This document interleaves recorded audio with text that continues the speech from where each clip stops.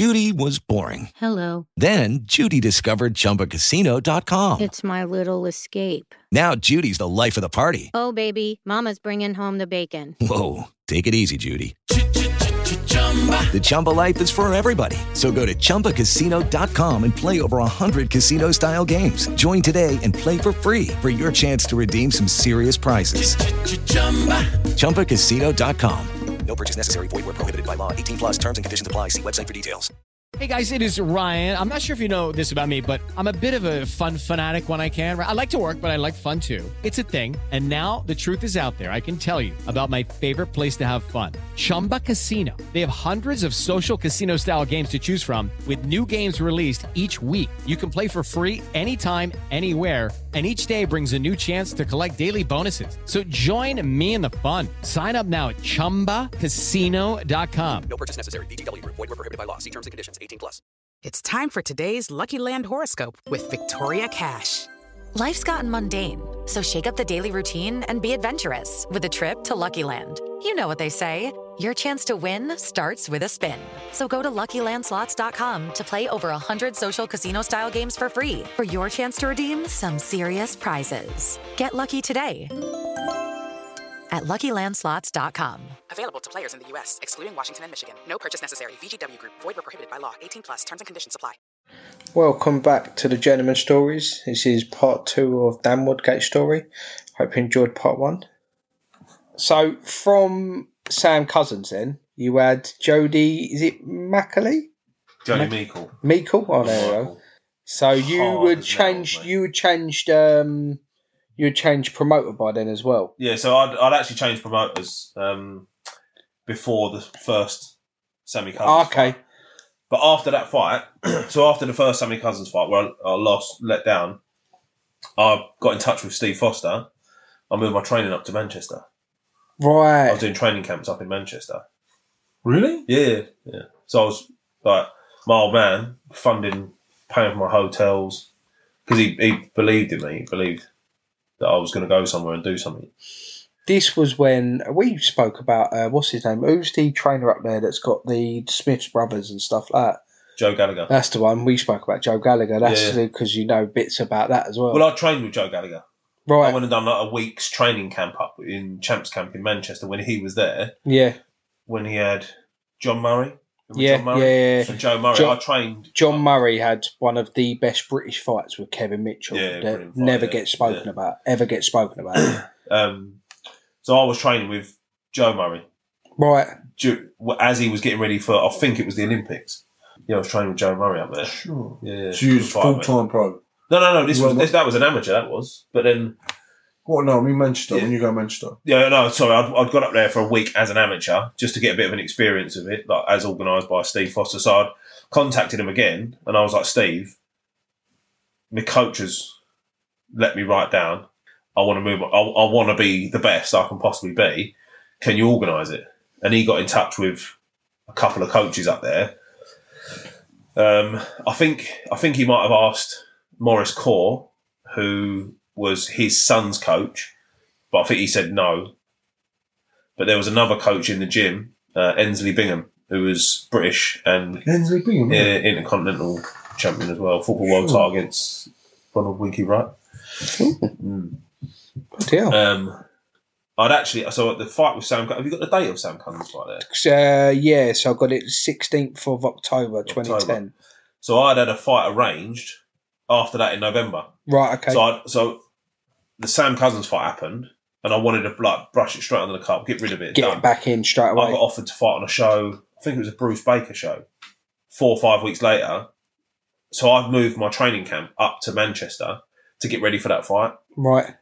And whoever the opponent was going to be on that fight is very fucking lucky because I'd never been in better shape in my life. Like I went up there, and the fight didn't happen, it didn't materialise. I didn't fight until Meikle after that. But I'd moved my training camp up to there, and I remember when I was with Ensley Bingham, because he trained with and actually coached, was part of the coaching setup for Cole Thompson when he fought. Hay? Cole the Cat Thompson. Yeah. He fought Hay and beat him. Hay. And I can't remember the other geezer's name. But Ensley Bingham went to me, he was like, Cole Thompson. Did Eubank as well? Did he fight Eubank? Yeah, he did, twice, Yeah. yeah. So Enzi Bingham went to me. Cole Thompson is the fittest athlete, fittest boxer I've ever known. And he actually went to me and went, I think you might be close to it. Whoa. He was like, I've never seen anything like it. And so I'd moved up to Manchester, right out of my comfort zone. So I had that little experience going up there, and I was like, I come back, I was in such good shape, so fit, so strong. And I was like, that's it, I'm training out of Manchester now. So Meikle fight got arranged, 4-week camp up in Manchester, living in a hotel. So I just eating out of packets, eating out of kebab shops, like shish kebab, rice, things like that. Sitting in a hotel room on my own, just doing what I felt I needed to do to make the progress I needed to make. And they do things differently up there, mate. Yeah? Yeah, mate. Honestly, like, I say to people now, they go, I train so hard. Like, I see fighters online all the time, so I train so hard. I'm like, mate, you could not have lived with me with what I was doing. You couldn't have done it. You couldn't have done it. I was so fit, so strong. So what I did is the Meikle fight. I had the Meikle fight. That was a good fight, but I'd done my arm in that fight. Was it right arm? I think it was my right arm. Yeah, my right shoulder went in that fight. I thought I'd popped my shoulder out. I thought I broke my collarbone or something like that. Oh. It was bad. Like, fuck it. I think it was in like the 3rd round. So I ended up beating him with one hand in. When you watch the fight back, you probably wouldn't know. But in Not my as head, bad as a You fought, Danny Williams, you Mark fought Bob. 13 days later. what's that? I know. Yeah, I was No. Listen, yeah, that's the thing. So in my head, when I watched the video back, I was like, you're going to see me like arm hanging down like Danny Williams in that fight, and I'm boxing like that. But I didn't even know. But the pain was so bad, and what it turned out to be is that my muscles in my shoulder had knotted up. Oh, really? So I was like, I spoke to Enzi Bingham after the Jody Meikle fight. Jody Meikle actually I'll give him a bit of a mention. He become a good friend of mine. Love him to bits. He come down and sparred me when he fought for a Masters title. Come down and sparred me down in Ramsgate. It's mad how that works. And all I remember is my old man come up to me after the fight. He went, that geezer's a nutcase, mate. I went, what? What's up? He was walking back to the corner just going to himself, woo! Whoa! Hitting himself and all that. Like, he was proper unhinged. Like, he's honestly one of the best characters in boxing. Brilliant. But yeah, so I had this thing in my shoulder. I spoke to Enzi Bingham and I was like, cancel the next fight. That was at Medway Park. The next one. You what? Yeah. Elvis Dubé. Yeah, it was Dubé. Yeah, that's 13 days later. 13 days later, yeah. So that's what I'm like looking at you. In Medway Park, yeah. What, on Joe's? No. This would be 2011. I could probably get the event. He was Tom Dallas's manager. What's his name? Oh. Mark Rowe. Yeah. Mark Rowe.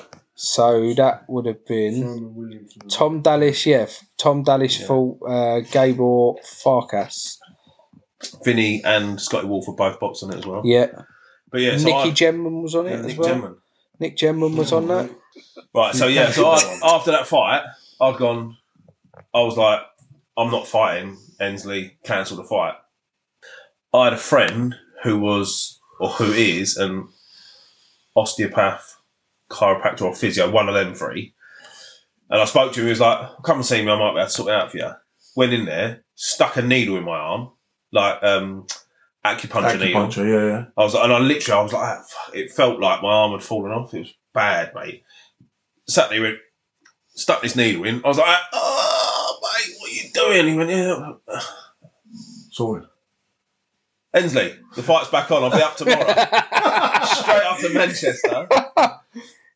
to Manchester. And I used to, my old man used to pay for all of this. Put me in a hotel in Manchester, fly Ensley Bingham. He used to come and live with us for the weekend. And then we'd fly him back as well. So yeah, 2 weeks later, I fought Elvis Dubé. Mate. Tough old boy he was, mate. Yeah? Yeah. How did the fight go? Did you get any issues? Smashed him, mate. Absolutely. No, I did. He come up to me afterwards, he went up. And don't want to sound like a muggy idiot, but about 4 or 5 of the fighters I fought come up to me afterwards and went, I've never been punched as hard as you hit me. But I only ever had 2 stoppages. But I think that was a style thing. because my style didn't lend itself to knockouts. Because more counter. I was just a boring, negative counter puncher. I always say I was boring to watch. And then you had Sabi Monteith. Sabi Monteith. Monteith? That was a good call. Again, I will say this. Bear with some of my pronunciations of names. I'll apologise. Yeah, he was quite intimidating. Proper dreadlock, tall, slim, but quite an easy fight. Like he was a lot more intimidating visually than he was as a boxer. Not a terrible boxer. Like he had a bit of a dig. I remember him catching with a left hook, and I thought, "Oh, I've actually got to switch on here and be part of this fight." So what I used to do as a fighter, I used to just try and make my night as easy as possible. Yeah. And I worked out quite early on. So like you get journeymen, they just want to get paid. Yeah. So what I used to do, and this is what I've done with Elvis Dubé, I remember thinking before the fight, I was like, mate, this guy's a fucking tank. Like, he's going to proper hurt me if I don't switch on. So I went out there, first thing, as soon as I got the opportunity, 2 big shots, and he just went on the missing list. And I was like, mate, if you're going to let me have an easy night, I'll let you have one. If you come and try and put it on me, I'll knock you out. But that's my attitude. That's what I was. I was like, I don't care I didn't care about the crowd and exciting them. I know it sounds bad because they've paid tickets to come, paid money to come and see me. I didn't care about exciting the crowd. I cared about winning. Oh, sure. Yeah. So I used to just go, if someone would come out and just go, boom, boom, and I could just dance around for the rest of the round, and I knew I was going to get the points, that was it. That was all I needed to do. I weren't bothered about the crowd. Then on to Paul Davies at Elephant and Castle. Yeah. We've all seen that one. Is that That is the one. That is the one that... Yeah, so... Probably that highlight one. Yeah. If you're happy for me to put it up, I can happily... I'll happily stick it up. But it's probably one of the best combinations with hand speed and stuff. And I think... Like, even people... I do chat to a few people because I'm saying, you're coming on podcast. Yeah. I say it's probably one of the best knockouts I've genuinely seen. I don't want to blow smoke up your ass because you already do that yourself. But I'll tell it straight. Like, I'm very much... I try and be honest. I mess around a lot. Like, and sometimes I come across as a bit arrogant and things. I'm not really like that. It is me joking. I think that's quite funny. And people take me as they see me. When people get to know me, I don't think many people go... I think a lot of people go, actually, you're not this, like, arrogant. I'll just try and joke around. But honestly, hand on heart, that's one of the best knockouts anyone will ever see. Ever. I'm fucking telling you. I don't care what anyone says. I'm fucking telling you. I'm telling you, mate. I'm telling you. Listen, I'd be like, for about 10 years afterwards... To be honest, not until you mentioned it, I completely forgot about it. Yeah. But now you've mentioned it, and I'm like, I've seen that. To be fair, you can see sizing up, boom, and it's just like a 4 or 5 punch combo. The speed, and it's impressive. Let me give you a bit of a background to that fight as well. For about 10 years after that, every year or every few months or something like that, is this you, Dan? I'd get tagged on like top 20 knockouts, and I'd be in like the top 3. I was like sandwiched like next to Nassim Hamed and someone else. I was like, yeah, mate, of course that's me. Definitely. Yeah, 100%. When I show it to people now, they go, that's not you. Don't even look like you. Oh, here we go. We got it. Here we go. Oh, nice. Yeah. He was like that for nigh on 10 minutes. Yeah, I'm not about surprised. 5 or 6 minutes minimum. I stood there, so I walked. See every punch land. Yeah, it's beautiful, isn't it? We can't have time to sit and watch it. Yeah. Podcast, not But yeah, so I walked off. You'll see me. I sort of looked down and just go. I remember thinking to myself, "That's job done." Walked across to the corner, turned round, and I just stood there like that. No reaction. I was never going to celebrate while I was on the floor. No. I didn't celebrate afterwards because I was. Genuinely, I thought I'd killed him. I shit myself. Really? Mate, he was out, oxygen mask, everyone over him. All I had, the referee come up to me, who's, what's his name? Mick Collier from the boxing ball. Yeah. Pretty sure it was him. Walked up to me, and they was like, don't celebrate. I was like, I'm not going to celebrate. Got any of the oxygen mask and you just standing with the ref. Yeah. And I got, do you know what? You see that there where I start laughing? Yeah. I got called out about that online. Right? No, you didn't. What happened? I stood there, complete respect. I was never in boxing Like, to be muggy. I've only ever celebrated a win once properly, and that was the second Sam Cousins fight. We'll come to that in a second, but that one there, I went up to the ref, and the referee went, mate, that like proper gentleman for not celebrating. And I went, oh, cheers, ref. All I care about that he's all right. And he went, listen, mate, it could have been you, like that. And I went, nice one, cheers, ref. I made a bit of a joke of it and started like, oh, fucking called out a line.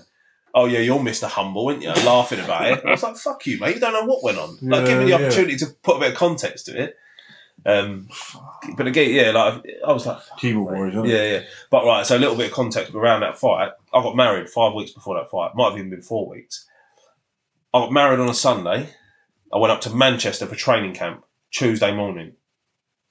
Got there, started training camp, massively over the weight limit. I was supposed to be at 12.10. I ended up being 13.3 that night. But it had been changed because my opponent changed, and I was like, that's handy, because then I can go, well, bring someone in who's around about 13.5 stone.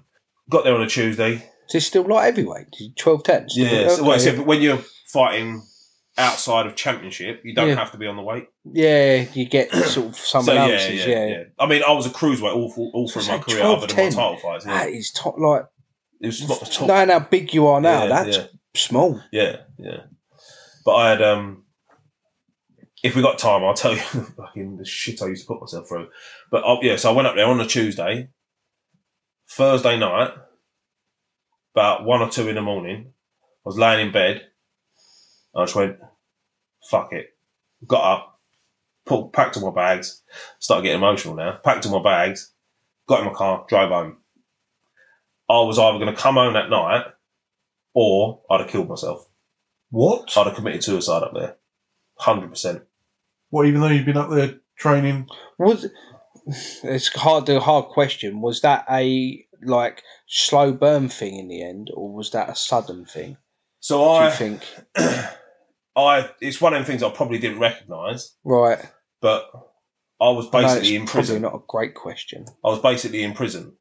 So I was going up there, living in a hotel. I had no interaction with anyone outside of the gym.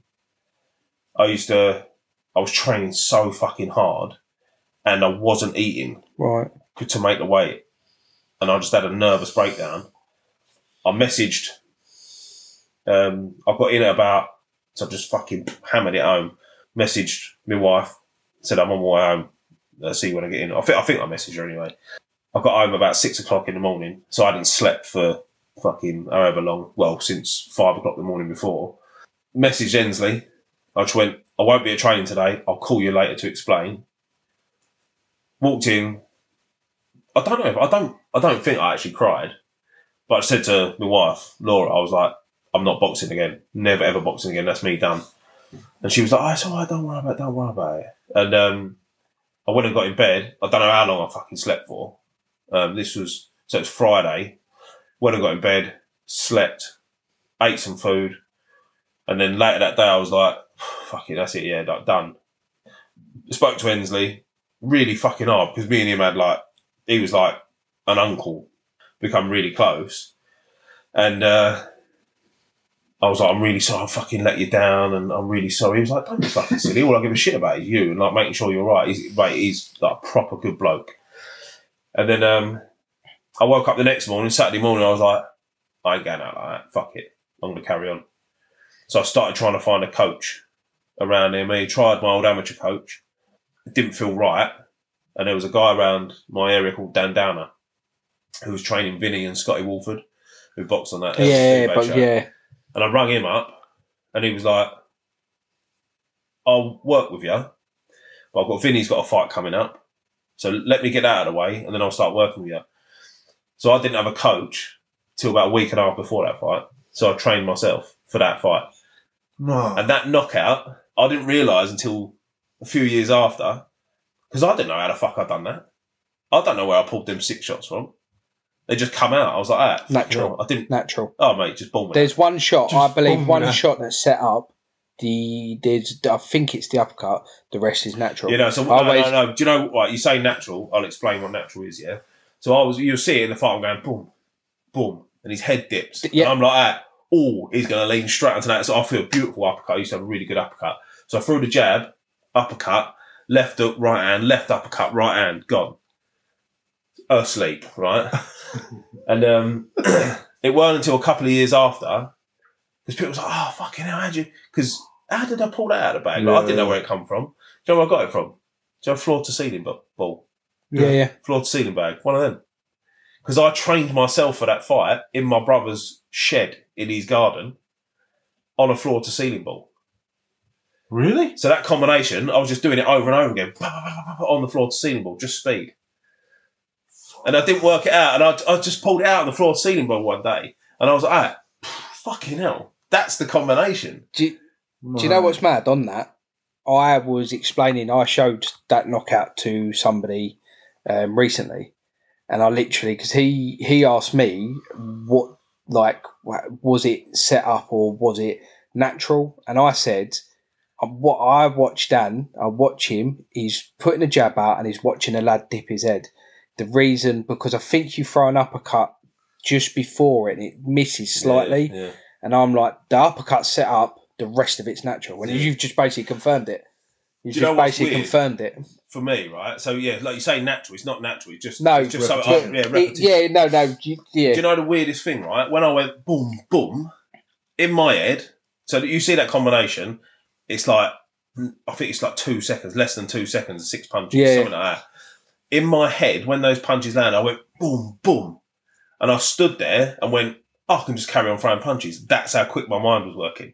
I genuinely had, in my head, I remember thinking to myself, I'll throw some more punches now. Yeah. You've got time to throw more punches. Hello, it is Ryan, and I was on a flight the other day playing one of my favorite social spin slot games on ChumbaCasino.com. I looked over at the person sitting next to me, and you know what they were doing? They were also playing Chumba Casino. Coincidence? I think not. Everybody's loving having fun with it. Chumba Casino is home to hundreds of casino-style games that you can play for free anytime, anywhere, even at 30,000 feet. So sign up now at ChumbaCasino.com to claim your free welcome bonus. That's ChumbaCasino.com and live the Chumba life. No purchase necessary. VGW. Void where prohibited by law. See terms and conditions. 18+. With the Lucky Land Slots, you can get lucky just about anywhere. This is your captain speaking. We've got clear runway and the weather's fine, but we're just going to circle up here a while and get lucky. No, nothing like that. It's just these cash prizes add up quick. So I suggest you sit back, keep your tray table upright, and start getting lucky. Play for free at LuckyLandSlots.com. Are you feeling lucky? No purchase necessary. Void where prohibited by law. 18+ terms and conditions apply. See website for details. Hello, it is Ryan, and I was on a flight the other day playing one of my favorite social spin slot games on ChumbaCasino.com. I looked over at the person sitting next to me, and you know what they were doing? They were also playing Chumba Casino. Coincidence? I think not. Everybody's loving having fun with it. Chumba Casino is home to hundreds of casino-style games that you can play for free anytime, anywhere, even at 30,000 feet. So sign up now at ChumbaCasino.com to claim your free welcome bonus. That's ChumbaCasino.com and live the Chumba life. No purchase necessary. VGW. Void where prohibited by law. See terms and conditions. 18+. Because he's but when I see it back, I was like, fucking no way was it that quick. Because I remember going, boom, boom. I'll carry on, boom, boom, boom, boom. Weird, mate. Yeah. And it had literally just through that repetition on the floor ceiling ball. Yeah. So from there, again, there's another one that I have to. So I got it as Andreev's. I ain't gonna say Zhevin. Andreev. Yeah, the Troxy. Troxy London. Dillian White fought on that car. Did he? Yeah. Did he? Yeah. I'd have mashed up Dillian White. You got echo there. Did he? You asked as well, Sam. Yeah. So Andreev Jevgenis, he put Tony Bellew over. About 4 or 5, maybe a few more fights before that, he put Tony Bellew over in the 4th round in their 6th round fight. And I boxed him, mate. Dillian White fought on your undercard. My man. Wow. Yeah. That one there, this is when the making weight started becoming a bit of an issue. That one there, I had to weigh in at... So how old now will you be? 25? That was... No, 27. Yeah, I turned over when I was 26. Yeah. 2000, I was going to say, so that was 2012. That was. Yeah, I'm not doing maths, mate. Fucking podcast, I need to relax. But that one there, so they said to me, you've got to be 12'10". So I stripped a load of fluid out of my body, went to the weigh-in. Weigh-in was at 12 o'clock. He didn't turn up about 4 o'clock. By the time I'd weighed in, I was pissing out Marmite, mate. Brown. Oh, it was like golden syrup. I got there, jumped on the scale. Worst golden shower you'll ever want. Yeah. It was, I jumped on the scales, just under 12.10. He was about 13.4. Hey? He just didn't care. Mate. But because I was, like, because 12.10, you're officially a cruiserweight, I was like, hey. I had no fluid in my body at all. And he's fucking coming like, oh, fucking, don't matter. I jumped on scales 4 hours late. You're going to fight me like anyway. Stone overweight or whatever. I think it might have even been more. It might have been like 13.6, 13.7, something like that.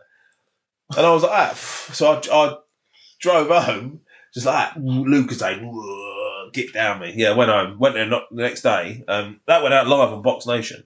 Kevin Mitchell was commenting on that, commentating on that. Proper, they ripped me apart. Said it weren't very good. I don't know where he can go from here, they were saying. Really? Yeah, it weren't a good performance. Yeah, but it was weight drain against a really... He caught me with a shot, and I remember thinking, fuck it, hang on, mate, you're supposed to be a journeyman. You're supposed to let me win.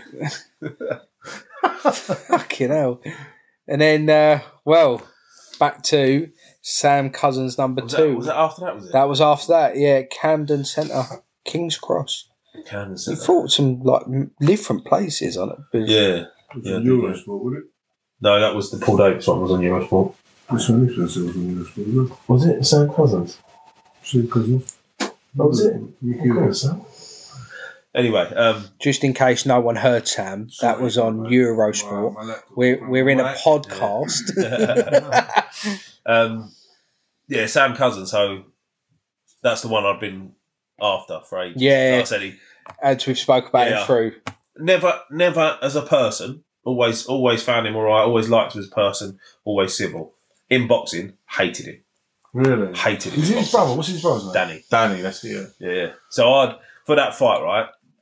This is the fight. Like, if I never had another fight in my whole career, mate, I wanted to get in there and I wanted to hurt him. And I've never ever had that before. So yeah, I didn't spar for that fight. Turned up, first round. The referee actually scored the first round to Sam Cousins, which I don't know how. Because he was quite active, threw a lot of shots, but nothing fucking landed. And then the second round, he was scoring the second round to Sam Cousins as well, actually. I spoke to him after, I can't remember who it was, actually. I think it was Bob Williams. It was Mark Green. Mark Green. Yeah, I don't remember. It was, my friend went and spoke to the referee afterwards. When I was you seeing that?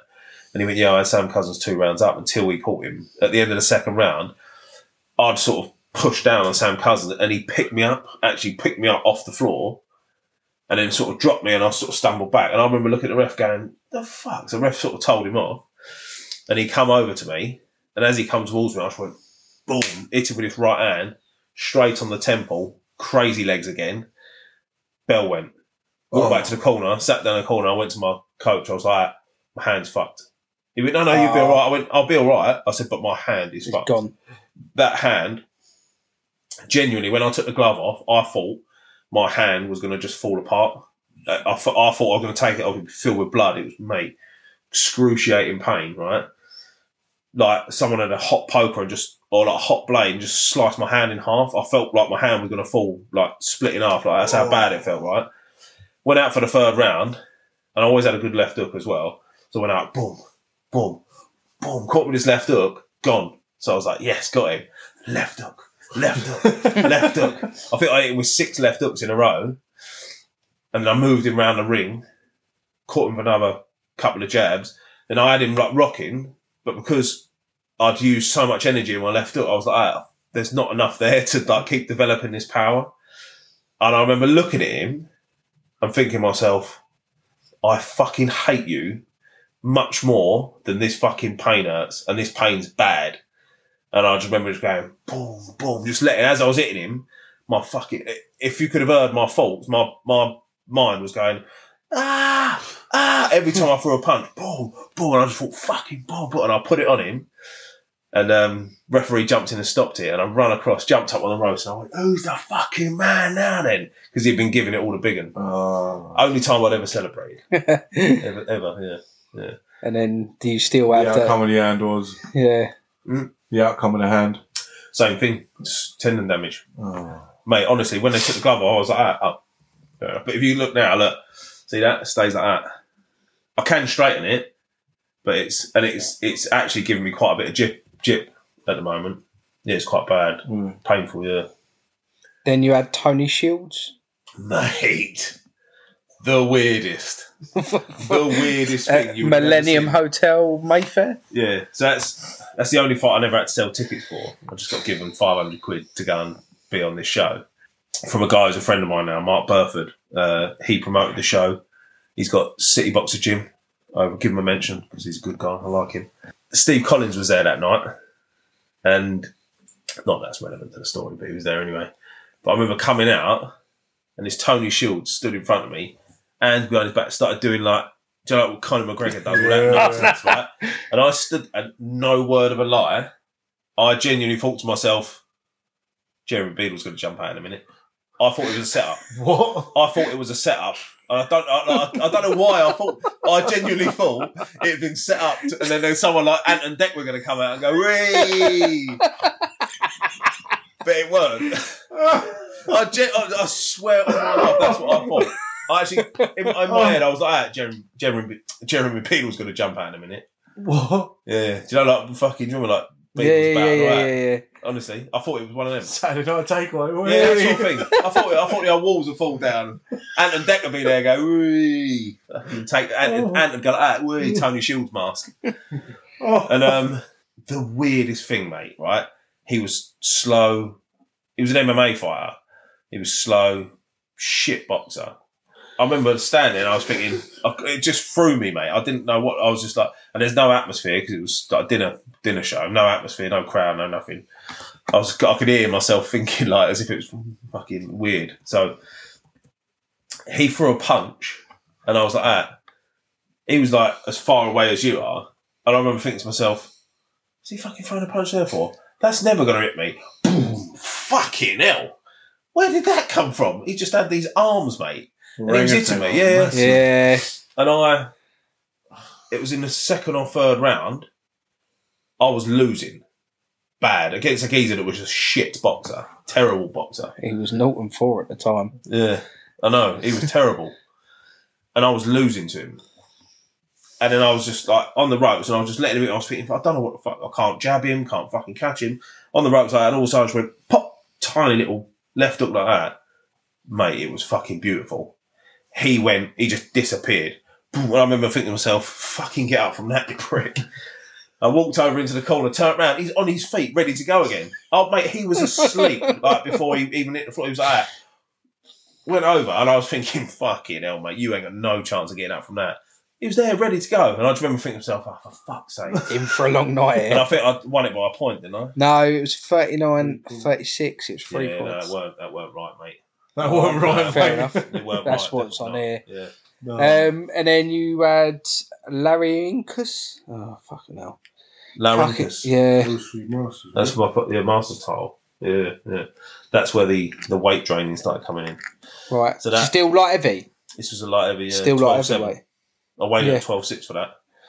Fucking hell. So I can't imagine you see him on social media. If you wanted to draw the pictures up for the video, you'll see him. But there's a picture I've got on my Instagram. I've got a picture when I started camp.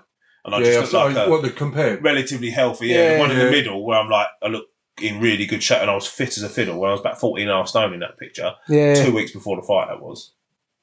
12.6 I weighed in that. Have you not seen the picture? I think I have. I'm in a bad way, mate. I have. What I used to do it all wrong.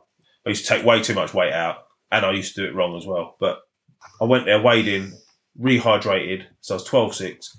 The day before the weigh-in, I was 13.5. Jumped in on the weigh-in at 12.6, so I lost just under a stone overnight. But what people don't, I always tell that part of the story. What I don't tell people, what I don't tell people was, and I lost another £3 after that as well. I bet your head looked massive then. Yeah, it did. Yeah. I bet his head looked massive. Like a swizzle, double lolly. Yeah, big head. But what I don't tell people, part of the story I don't tell, he's been waiting to get that in, hasn't he? No, little Johnny Littlehead. Johnny Littlehead. Oh, mate. On the Sunday of that, before that, I was 14.3. So I lost 2 stone basically. Fucking hell, that's Jesus. Yeah. So then dangerous. I'll tell you before. Right, so this is just so people, if anyone listens to this, that is still fighting, don't fuck about with your weight. One fight, when I was training up in Manchester, this was the Duvet fight. I went up there, got on the scale at 12.10 on the Friday, and that's what I had to weigh the next week. I weighed in on the Monday at 14.6. Fucking hell. On the day weighing. What? So the week of that Duvet fight, I didn't eat, didn't drink any fucking fluids, and I was just doing like 2 or 3 hours of sweatsuit runs every day. That's dangerous. Yeah. Dangerous. Yeah. They, I know, like MMA, they stopped because they used to do that. Get the IV drip, rehydrate. Yeah. They had to ban that, and they now It's banned in boxing as well. Yeah, because it was banned in boxing, and that's how I know. Like, and then I think someone had basically tried to weight cut, ended up dying through it, and that's why like really dangerous. Yeah, I was like, I wouldn't have been far off of death with the amount of fluid that I was draining. I genuinely, do you know when I said earlier about that weighing really turn up late? Yeah, that was like golden syrup. When I was that Larinkas fight, after the fight, so go back. I'd done the weighing, woke up the next morning, jumped on the scales, 14 stone 4. So I put on 2 stone overnight. I fucking felt and looked ridiculous, mate. I was like, you're getting battered, mate. You're getting this geezer's going to get fucking battered tonight. You probably looked amazing. big as you went in there as well, I imagine. No, I would have. That was about 8 o'clock in the morning. About 10 in the morning, I was like, I need a poo. So I went and sat on the toilet, and that was it. All day, both ends, sick and shit all day, right? Oh. That day, I'd ate 6 massive bowls of porridge, because it's the only thing I could stomach, all being sick and coming out of both ends.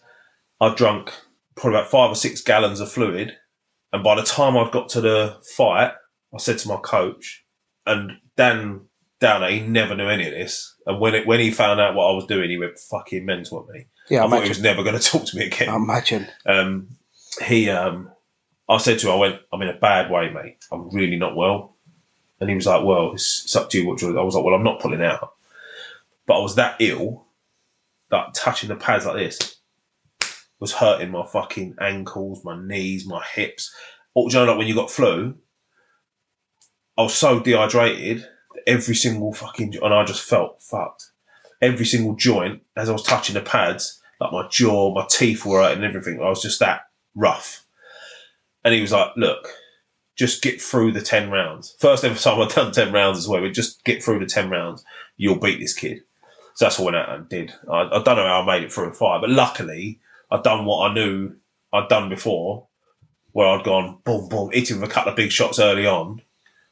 Really? And then I just didn't hardly do anything. Really boring fight, more boring than the others. But he sort of started coming on middle rounds because I hadn't really done anything. Yeah. So I just sort of put him back in his place again, got through and I won the title. But I walked out of that venue, as the fresh air hit me, I just went, literally just fucking like a load of Lucozade sport. Just went all over, everywhere. I've got home.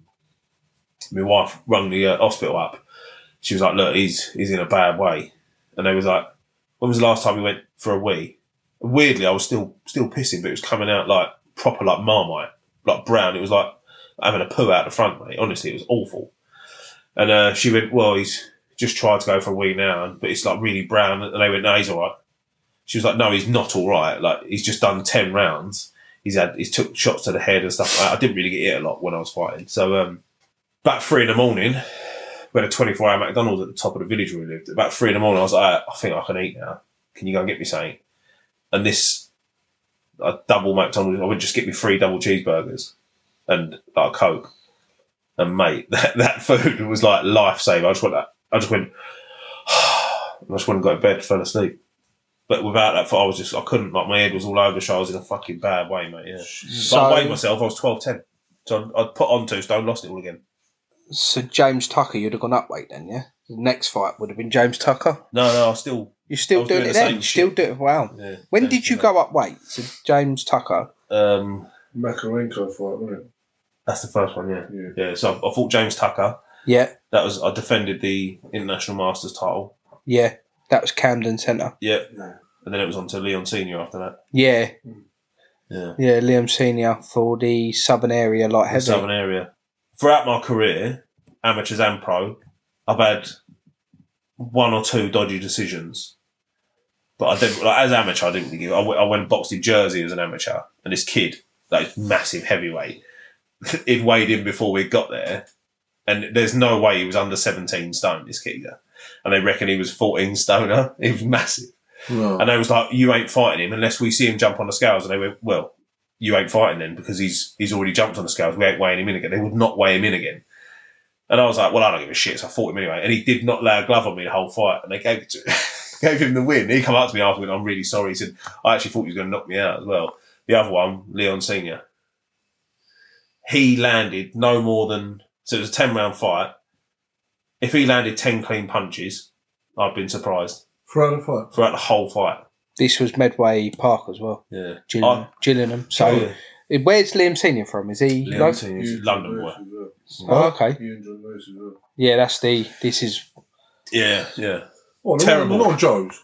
No, it wasn't one of Joe's. It was another. It was a Mickey Elliott show. He done it in association with iBox.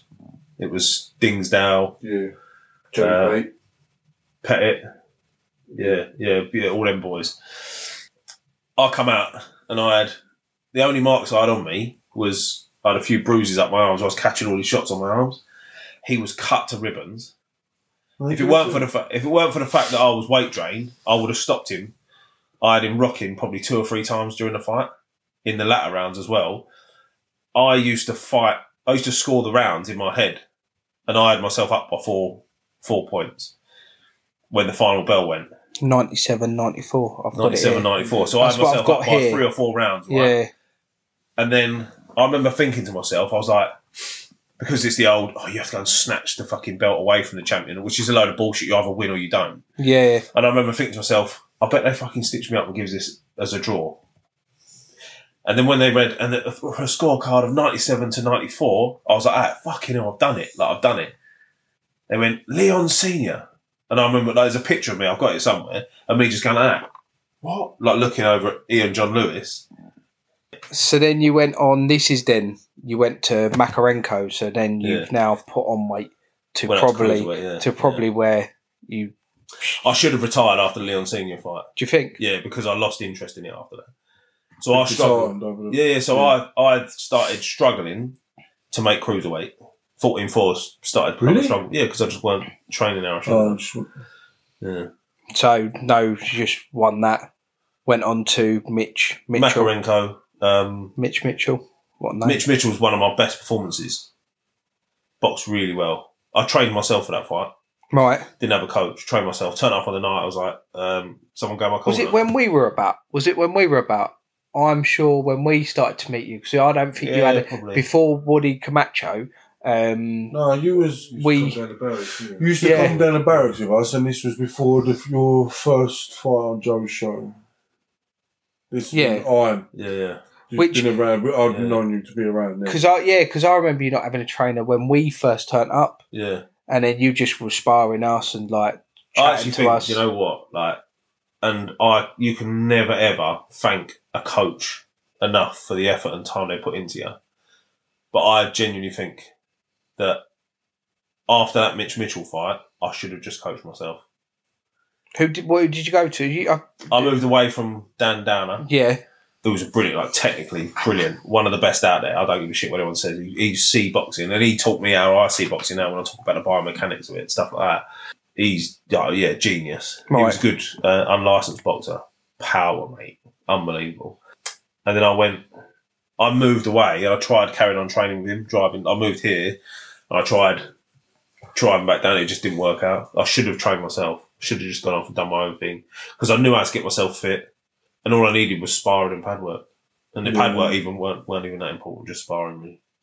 And then you had, take it, this is going to be your first one with Joe, would be Rolando Cesna? Rolando Cesna, yeah. Medway Park. He's retired, he had a bleed on the brain. Oh. Yeah. What, after your fight? Or? No, a few fights after. I was going to say, No. I've got him as a friend on Facebook, I see him, he's doing all right, but I think he's back over in Eastern Europe, right, wherever he is. But he's all right. But yeah, he retired. He had a bleed. I think it was a bleed on the brain. What it was, yeah. It's bad. And then that come to, because I remember you training for this, the Woody Camacho fight. Yeah. This will be I your remember last one. that Joe, the first one at Midway Park on Joe's. Yeah. There was a bit of a hype about it, yeah. Yeah. I don't know. Yeah. Not because we didn't know you. Yeah. But it was like... That's only because I'd have had quite a few fights by then, though. Yeah. And you was like, all quite new, wouldn't you? Yeah, but then it was just like, Joe was like, he's either got in touch with you or you've got in touch with him. And he was like, I'll come down and do some sparring. And Joe just used to mention, he's really good, he's really good. No one ever see the best of me. No one ever see the best of me. No one, like, not in sparring, not in... I sparred some good lads throughout my career. Sparred Georgie Groves, Andy Lee, Frank Buglioni, Tony Dodson, who was a fucking scouse fella, tall, fought one of the Smith brothers. Rocky Fielding. Oh, yeah, I was about to say. That was a full spar, that was. So hard, like, he's just really awkward. Yeah, and then, but the best one, James DeGale. Without fucking doubt. Unbelievable, mate, yeah. He was like sparring 3 people at the same time, mate. Really? Yeah. Battered me. Absolutely battered me. Not one of the other fellas, right? He's the only person I've ever sparred, ever been in the ring with, and I thought to myself, I will never ever beat you. He was just that good. All the rest of them I'd sparred, I thought... Unfulfilled potential. When I sparred him, it was 2 weeks out from a fight. Yeah. He used to fight at 12 stone. When I sparred him, if he was under 14 stone, I'd have been surprised. Right. I think he used to kill himself to make the weight. He was massive. That's why it's called chunky, isn't it? He had a bigger head than me. Honestly. That's one of the things I remember standing there and thinking, God, that's a fucking head you got on your there, boy. But he turned into a bigger lollipop. Yeah. God, stopper. But one thing I will say, right? I think he was his own downfall with the media and stuff like that. He never presented well on camera. I love James DeGale. When James DeGale and Groves were first about, I was a big Groves fan. Really? After sparring Groves, I just thought, well, I don't like you. After meeting James DeGale, I actually I'd started liking him before this, but after I met him, I was like, he's one of the nicest blokes, genuinely one of the nicest blokes. It's weird because, like, I know he doesn't come across well, but you can see there's little snippets you can just watch that you can see he's actually quite a nice fella. Heart of gold. But so George Groves was a nice fella. You look at George Groves and he looks like... he come across a really nice fella. Yeah, when I walked into the ring, into the gym to spar him, and listen, he's sparring me. He was paying me good money to go and spar him. So, like, behave how you want to fucking behave. But understand that you're sparring people that have been watching you on TV for the past 3 years or whatever. Like, we're going to be a bit excited. I was like, hey, George, right, mate? And he's sitting on the ring, wrapping his hands. Looked up at me like this. Just carried on wrapping his hands. Didn't even say hello. Oh, really? I was like, fuck you brick. No way. Yeah. Oh, Adam Booth was a really To be nice fair, I've got George Groves to sign that. Yeah. And he didn't speak to me. So I've listened, You're- strangely enough, I listened to a bit about George Groves, and he said like his words when he was fighting that he weren't the best person to be around. Yeah. And I think I wonder now if you was to approach him now how he would be. But I think back then I think he even admits that he weren't the best. Yeah. I had a conversation with someone not long ago, like within the last couple of weeks, and they was like George Groves, and I was like, yeah, no, I didn't really like him.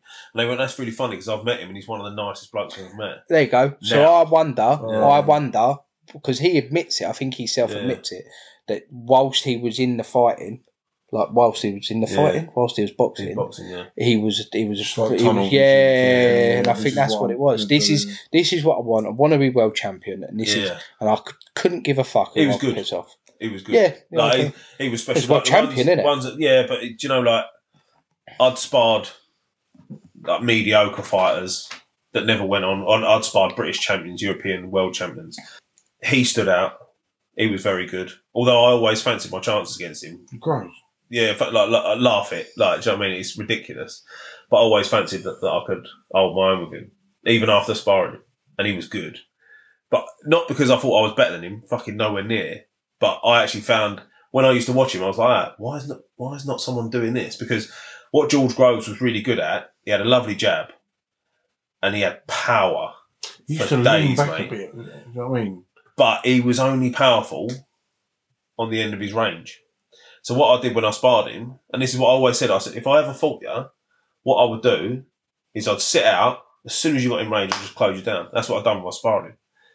I ain't saying that nowhere near did I get the better of him in sparring. He won the spars. but it worked. And I was like, if I caught you with a good shot, I'd fancy my chances up. Yeah. I'm not mugging myself off saying I think I'll bet on George Groves. Nowhere fucking near. But I think I would have had a chance against him just because of that little thing that I sort of worked out. And I think that would have worked against him. Yeah. With the Woody Camacho fight, do you think you should have took it? Yeah, definitely. Yeah?